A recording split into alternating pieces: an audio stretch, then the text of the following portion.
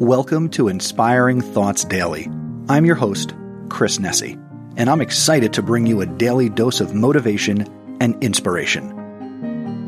Today I want to talk about a powerful concept that can definitely transform the way you live and interact with the world around you. I want to talk about applying your knowledge. You see, knowledge is a treasure, but its true value lies in its application.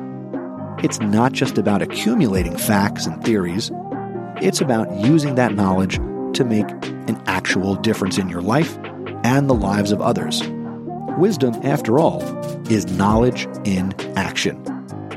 Think about how the knowledge you've gained over the years can be applied outwardly. How often do you let it sit idle in your mind, like books collecting dust on a shelf? It's time to dust off those books and put that knowledge to work. Whether it's a skill you've learned, a lesson from a past experience, or a piece of advice you've received, every bit of knowledge has the potential to create change. Applying your knowledge means being proactive. It's about recognizing opportunities to use what you know to solve problems, big or small. It's about making informed decisions that not only benefit you, but also positively impact the people around you. But here's the thing.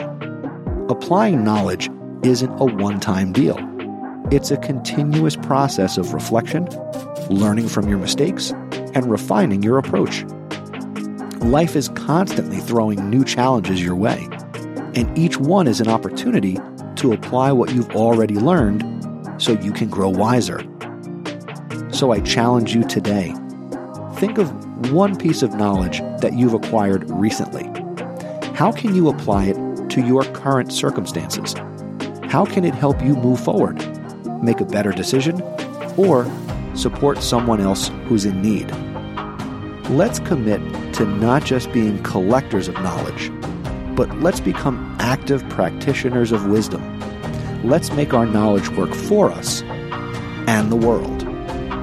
Don't forget to visit my website, inspiringthoughtsdaily.com. Tune in to Inspiring Thoughts Daily with me, Chris Nesi, and let's make each day count.